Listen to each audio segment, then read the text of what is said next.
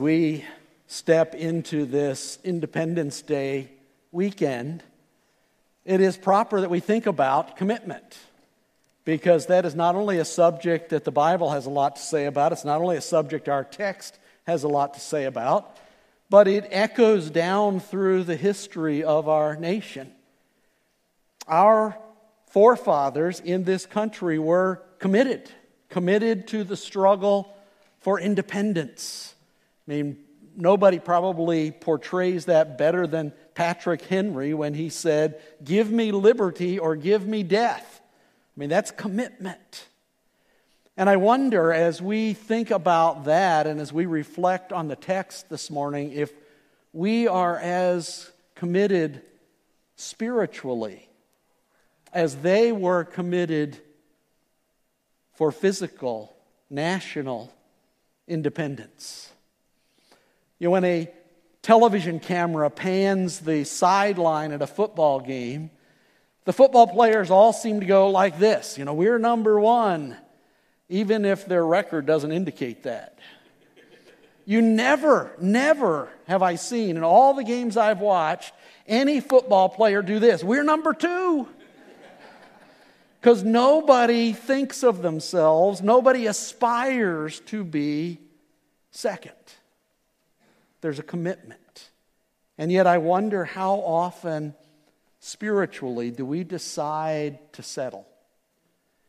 How often do we decide that good enough is far enough to go for God? Instead of doing what we just sang, "Take my life and let it be consecrated." Don't stop. Don't say, "Take my life and let it be." A lot of people would sing that. Let it be consecrated to you, Lord. I want us to look at some people in the book of Joshua this morning who demonstrate commitment to follow on. And so I invite you to turn in your Bibles or on your electronic devices to Joshua chapter 22. Because as we come to Joshua 22, as we begin to wind down this great book, we see some people who challenge us to be committed. In fact, I'd suggest to you that as we look at this book, at this chapter together, it allows us to evaluate our commitment. It allows us to ask some questions of where we are in our spiritual commitment. So let's begin at a good place to begin, chapter 22, verse 1. At that time, Joshua summoned the Reubenites and the Gadites and the half-tribe of Manasseh. That is a group of 2.5 tribes, half a tribe, because the other half of the tribe, as we'll see later, was going to be in the land of promise. The 2.5 tribes come to Joshua, he calls them. We've seen them before. In fact, they pop up periodically in the book of Joshua as key characters. And so rather than every time we see them on the outline saying the Reubenites, the Gadites, the half-tribe of Manasseh, you'll notice I've shortened it to the 2.5 tribes, the 2.5 tribes, because that's who they are. We met them all the way back at the beginning of the book. These 2.5 tribes made a commitment to help the other tribes, to help them take their land. And way back there at the beginning of the book of Joshua, chapter 1, we saw that commitment. And to the Reubenites, the Gadites, and the half-tribe of Manasseh, Joshua said, "Remember the word that Moses, the servant of the Lord, commanded you, saying, 'The Lord your God is providing for you a place of rest and will give you this land. Your wives, your little ones, and your livestock shall remain in the land that Moses gave you beyond the Jordan.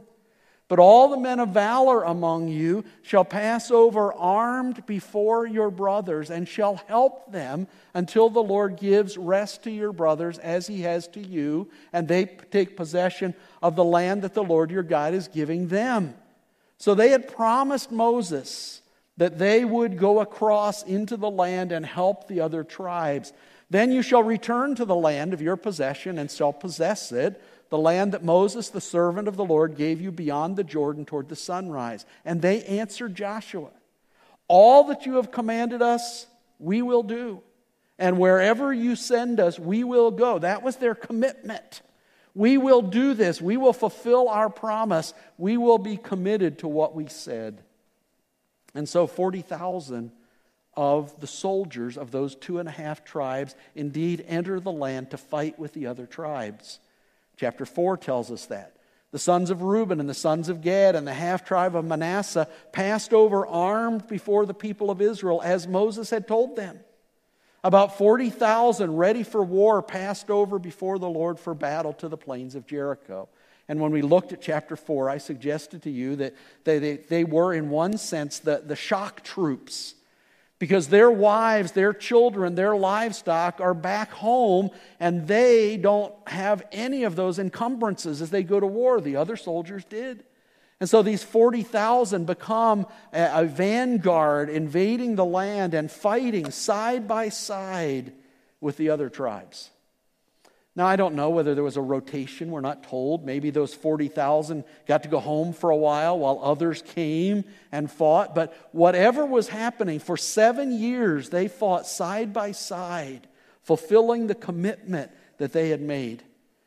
And now as we reach chapter 22, the land is largely pacified. You could write across their commitment, mission accomplished. They were finished. And Joshua now commends them for keeping their commitment. They had done well.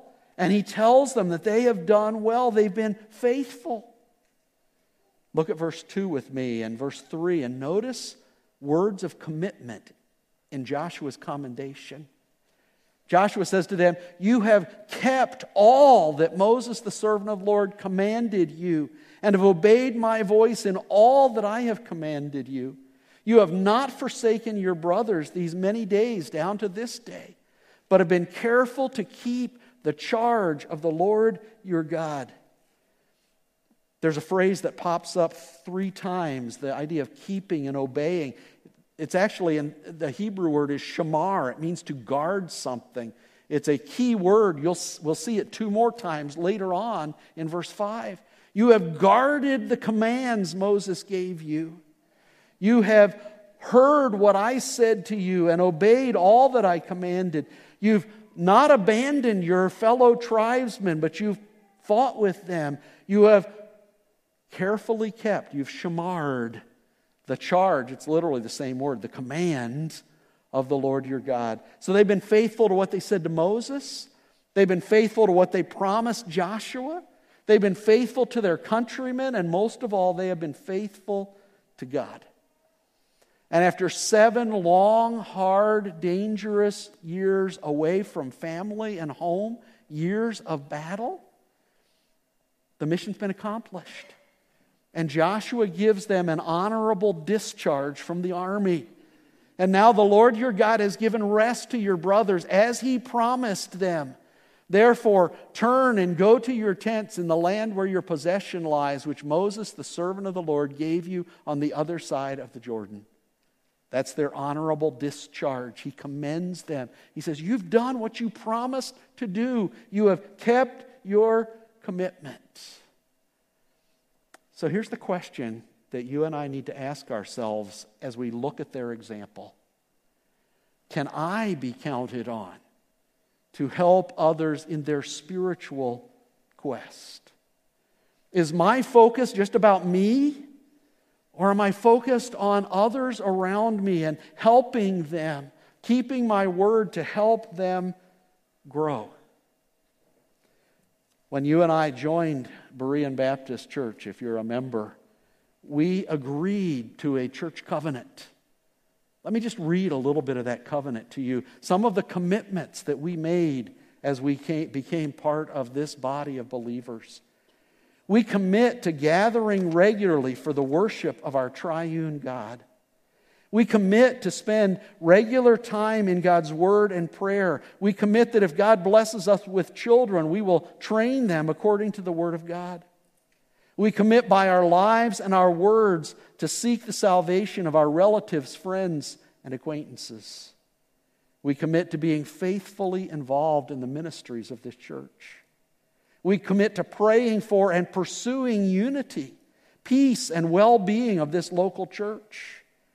So we will put the interests and well-being of others above our personal preferences. We commit to cheerfully giving and regularly giving to the expenses of the church. We commit to obeying God and following the leadership of this church as it follows God. We will guard the reputation of this church by repenting and confessing our sins. We commit to working with this church to fulfill our Lord's great commission. We commit to being morally pure in our relationships and honest and truthful in all our actions at home, at work, and in our community. We commit to abstain from any kind of speech, personal habit, activity, or substance that hinders our testimony or causes spiritual harm to another's faith in Christ.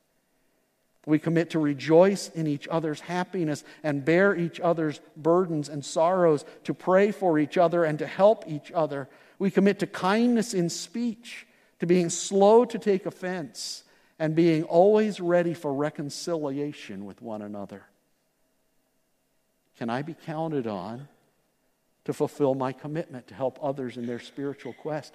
But that's not something we do in our own strength, because the covenant ends with these words: in all these things we rely on our God, who has made a new and everlasting covenant with us. So we're not committing to these things in a vacuum. We're not committing to these things in our own strength. In fact, the covenant opens by saying, having been led by the grace of God to repent and receive the Lord Jesus Christ as our Savior. Goes on, it says, we do now, relying on God's grace and the enabling power of the Holy Spirit, we commit to these things. So I don't want you to hear in anything that we say this morning, well, we just got to suck it up and really work hard. We need commitment, but that commitment is based on what Jesus Christ has done for us, in dying for us, in the new covenant that He's made with us. And so now, because of what He does in our lives, we minister to other people. And so we need to ask ourselves, can I be counted on to help others in their spiritual quest? Am I involved in ministry? Am I involved in other people's lives? Am I encouraging them and praying? Will I stay committed if it gets hard, like 7 years of warfare hard the Israelites had? Even if things don't go my way. Even if the next pastor isn't the guy I would have picked. Will I be committed? Can I be counted on? It's a story from a number of years ago about a group of traveling salesmen back in the day when that was more popular. And they all got stuck in a motel together because there was a massive snow and ice storm. And as the storm began to peter out, every time somebody would make it to the motel, they'd say, how are the roads? Are they passable? Finally, one gentleman came in and they said, how are the roads? Can we get out? Can we go make sales calls? And the man smiled and he said, that depends. And he said, what do you mean it depends? It depends on whether you're on salary or commission. Because if you're on salary, you're staying put. But if you're on commission, you're going to work. You're going to get out there. I wonder how often we view ourselves in our commitment to Christ to being kind of on salary. We're just kind of lay back and take it easy. We're content with being number two. Well, Joshua continues on. And now he challenges the 2.5 tribes to persevere in that commitment. He wants them to understand this isn't just a 7-year thing. In fact, in verse 5, we see some of the very same language we saw in verses 2 and 3. Only be very careful to observe, that's shamar again. Guard the commandment and the law that Moses, the servant of the Lord, commanded you, to love the Lord your God and to walk in all His ways and to keep, to shamar His commandments and to cling to Him and serve Him with all your heart and with all your soul. See how the language now echoes on? Keep occurs, shamar occurs twice, command 3 times, all occurs 3 times. Your military obligation may be over, but your commitment isn't, Joshua is saying to them. There's no resting on your laurels. There's no saying, well, I was committed for 7 years, or I was committed for 6 months, or I was committed for 10 years, and now I can just coast. Joshua says, no. Persevere in that commitment. Be careful to obey God's commands and God's law. Do what God calls us to do. Love the Lord Yahweh, your God. In other words, this isn't just a rote obedience. That's often what Israel fell into, and you and I can fall into it. This is relationship. Love, be connected to Jehovah, your God, who rescued you. Walk in His ways. Follow His guidance. Follow His direction. Not just during the 7 years of warfare, but from here on as well. Guard His commands. And then I love the last phrase, cling to Him. Be glued to Him with affection and loyalty. It's really language that's used sometimes of marriage.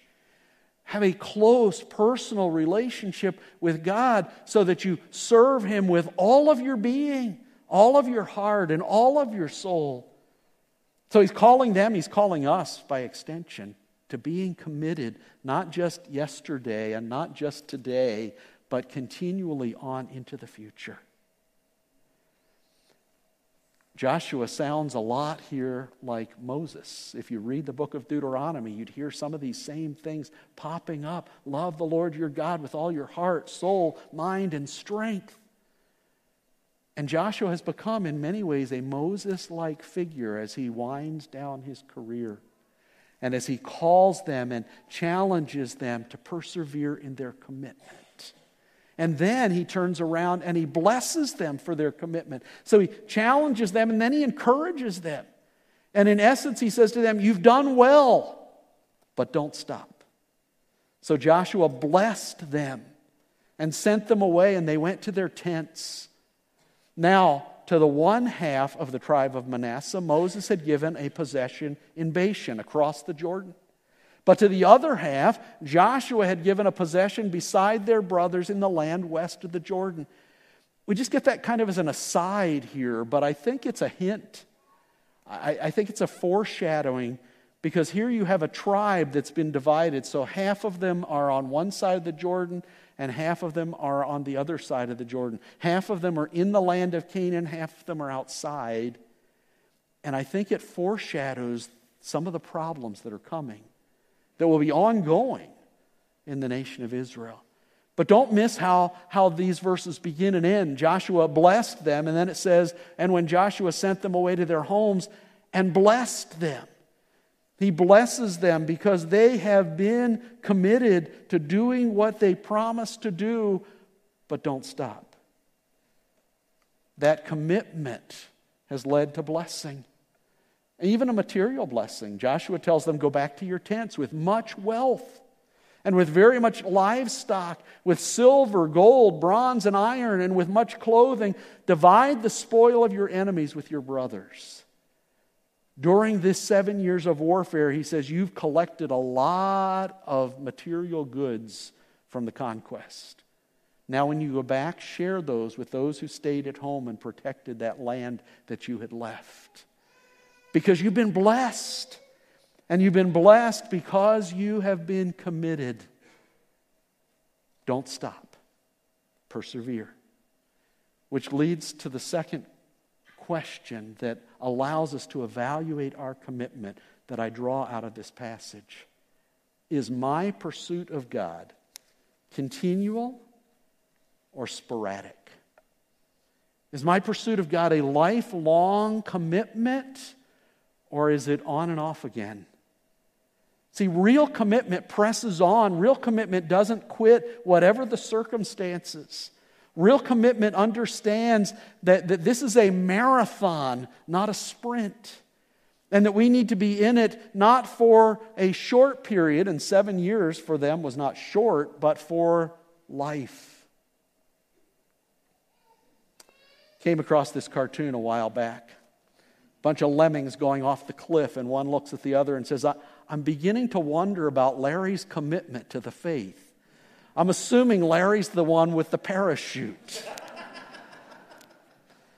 And I am not suggesting that we ought to be mindless lemmings running off a cliff, but I am saying that very often we bail on our commitment. We pull the ripcord on the parachute on our commitment. It's not enough to be a Sunday Christian. We need to be followers of Jesus Christ 7 days out of the week. It's not enough to start well in our commitment. We have to finish. And so I ask you, as I evaluate myself from this passage, are we continuing to obey and to follow God daily, or have we just begun to kind of drift along?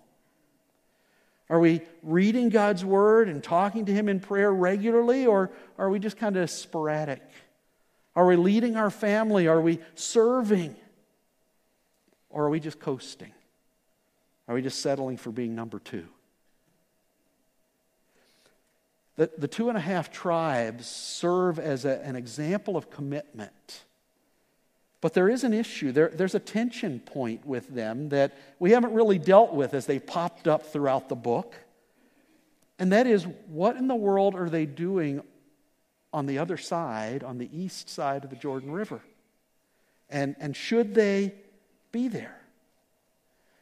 And so as we move on into the text, we have to ask ourselves the question, and we have to wonder if the commitment of the 2.5 tribes may have been compromised by unwise choices. One of the tensions, one of the questions is, did they stop short? And there's a lot of debate. If you pick up the authors about and they take this passage, they debate on whether it was right or it wasn't right. But there's a tension. Because while Moses, if you go back to Numbers 32, was initially horrified when they asked to stay on that eastern side of the Jordan, he eventually agrees. And as we've seen, he says, as long as you go over and fight with the other tribes for their land, you can have this land. But you have to wonder what's going through Moses' mind. Because he's standing there on that side of the Jordan, and God has told him, you aren't going into the promised land. And now he sees these 2.5 tribes who are content to stay where he can be and not go where he can't go. And yet, as the passages unfold, Moses does give them permission to stay on that eastern side of the Jordan. We saw it in verse 4. It's the land which Moses, the servant of the Lord, gave you on the other side of the Jordan. Verse 9 says, so the people of Reuben and the people of Gad and the half-tribe of Manasseh returned home to their own land of which they had possessed themselves by command of the Lord through Moses. So did they stop short or didn't they? Did they make a bad choice? Did they make an unwise choice? If you go back to Numbers 32, you'd find that they based their choice on sight. Numbers 32 verse 1 says, when they saw how rich the pasture lands were, they asked Moses for that land. In the Pentateuch, starting in Genesis chapter 3, when Eve sees that the fruit is good, and it's not, that idea of seeing, like when Lot looks out over the plains and says, wow, that land around Sodom and Gomorrah is really nice. I see it looks good. The idea of seeing is often a dangerous thing in the Pentateuch. But again, they're not condemned. Moses allows it. Joshua says God gave you the land by command of the Lord through Moses. But I have to wonder, sometimes God gives us what we want, even though it's not His best. And I wonder if that's what's happening here. Because the tension point is that Moses can't enter the land of promise, and they're not going to be living in the land of promise. Canaan and the promised land is always west of the Jordan. Look at verse 10. And when they came to the region of the Jordan that is in the land of Canaan, or verse 32, we'll get there in a couple of weeks, then Phinehas, the son of Eleazar, the priest, and the chiefs returned from the people of Reuben and the people of Gad in the land of Gilead to the land of Canaan, to the people of Israel. Or verse 9. So the people of Reuben and the people of Gad and the half-tribe of Manasseh returned home, parting from the people of Israel at Shiloh, which is in the land of Canaan, to go to the land of Gilead.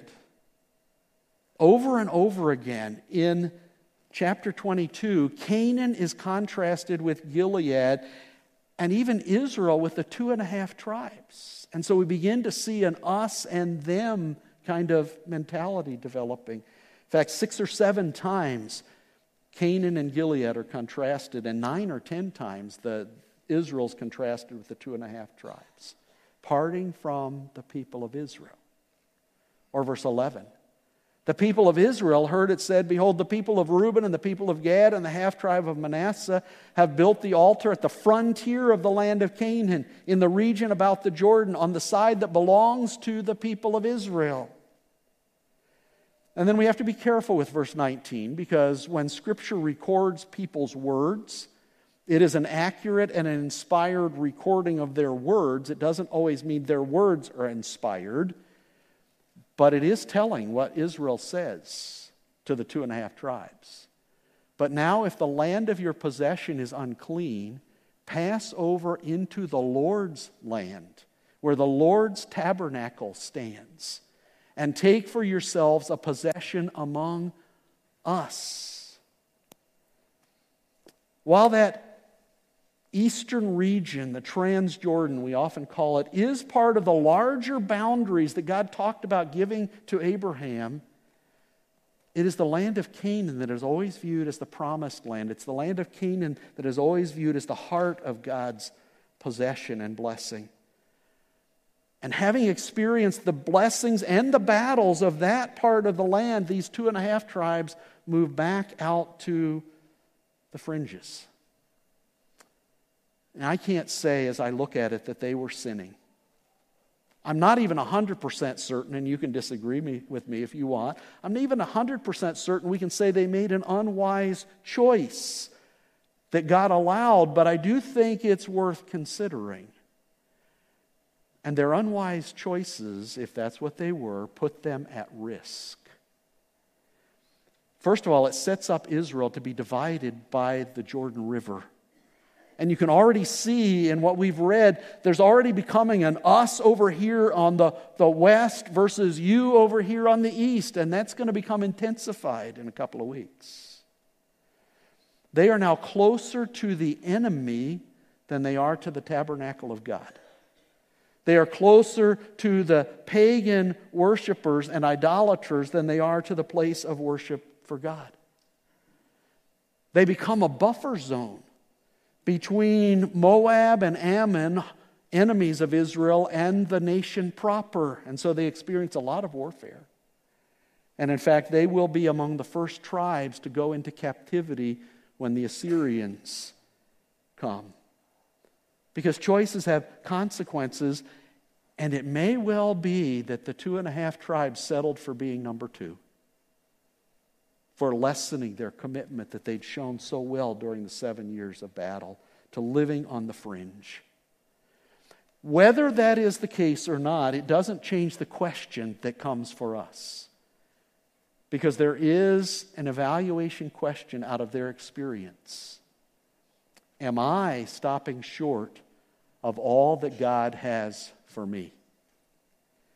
See, when commitment wanes, when we're content to kind of coast and say, I'm okay with being number 2. I'm not going to try for number 1. We're not being all that God has designed for us. Jesus Christ died for us. Paul says that we are seated today in the heavenlies in Christ Jesus. And yet a lot of us are content to just kind of play around in the mud of this world instead of living out what Christ has done for us. And the challenge for Israel and the challenge for us is keep going in the commitment. Don't stop short. Pablo Casals was a world-renowned cellist. In fact, he won the Presidential Medal of Freedom. He was known across the world for his cello playing. He lived to be 97 years old. When he was around 90, somebody heard him diligently practicing for hours. And they said to him, At your stage of life and with your accomplishment, why are you still practicing so much? And he smiled and he said, I think I'm noticing some improvement. Now we can question whether that was true or not, but we cannot question his commitment, can we? Saying, I have come this far, I'm not stopping. I'm going to keep going. And so I'd ask you this morning here in the worship center or watching online, are you keeping going? Or are you dancing on the fringes of church life, of commitment? Are you attending worship some kind of sporadically, haphazardly when it's convenient? Or are you committed to gathering to worship? Are you part of a local body of believers? Are you serving in areas where you can? And age and other factors influence that. But we don't stop until the Lord takes us home. We have to be committed to growing to know God personally, connecting to others relationally, and serving sacrificially. And hopefully that sounds a little familiar to some of you, because that's part of our mission statement as a church. We are committed to developing fully devoted followers of Christ, fully committed followers of Christ for the glory of God. Commitment. We have to ask ourselves, how well are we doing? Are we settling? Or are we pressing on in our commitment?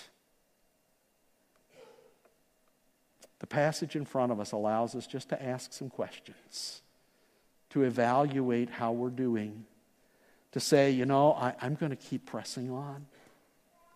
A few years ago, I read an interview that CNN did as they were doing a story on vegetarians. They came across one young woman who said that she was really a flexitarian.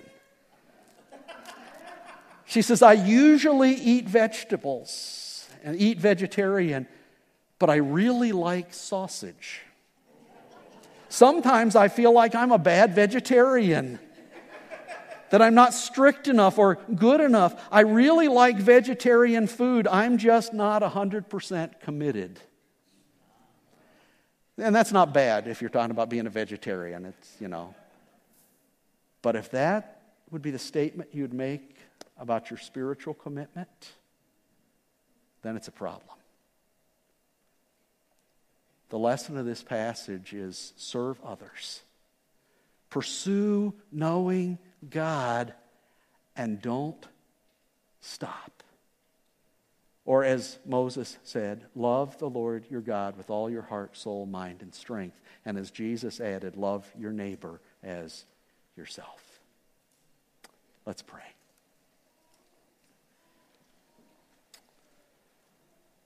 Father, it is human nature to relax our commitment, to push through, to accomplish something, and then to step back and say, well, now I can coast. And that's probably fine as we work with the different endeavors in our daily lives, but it's not fine spiritually. So I pray that you would help me, that you would help my brothers and sisters in Christ here in this worship center, those watching online, to say, I'm going to persevere in my commitment. I'm going to press on until the day Jesus takes me home. Lord, help us as your followers to be salt and light, to be committed to your law, to your truth, to your way, to loving you, to being glued to you, even as our culture around us deteriorates. Pray in Jesus' name.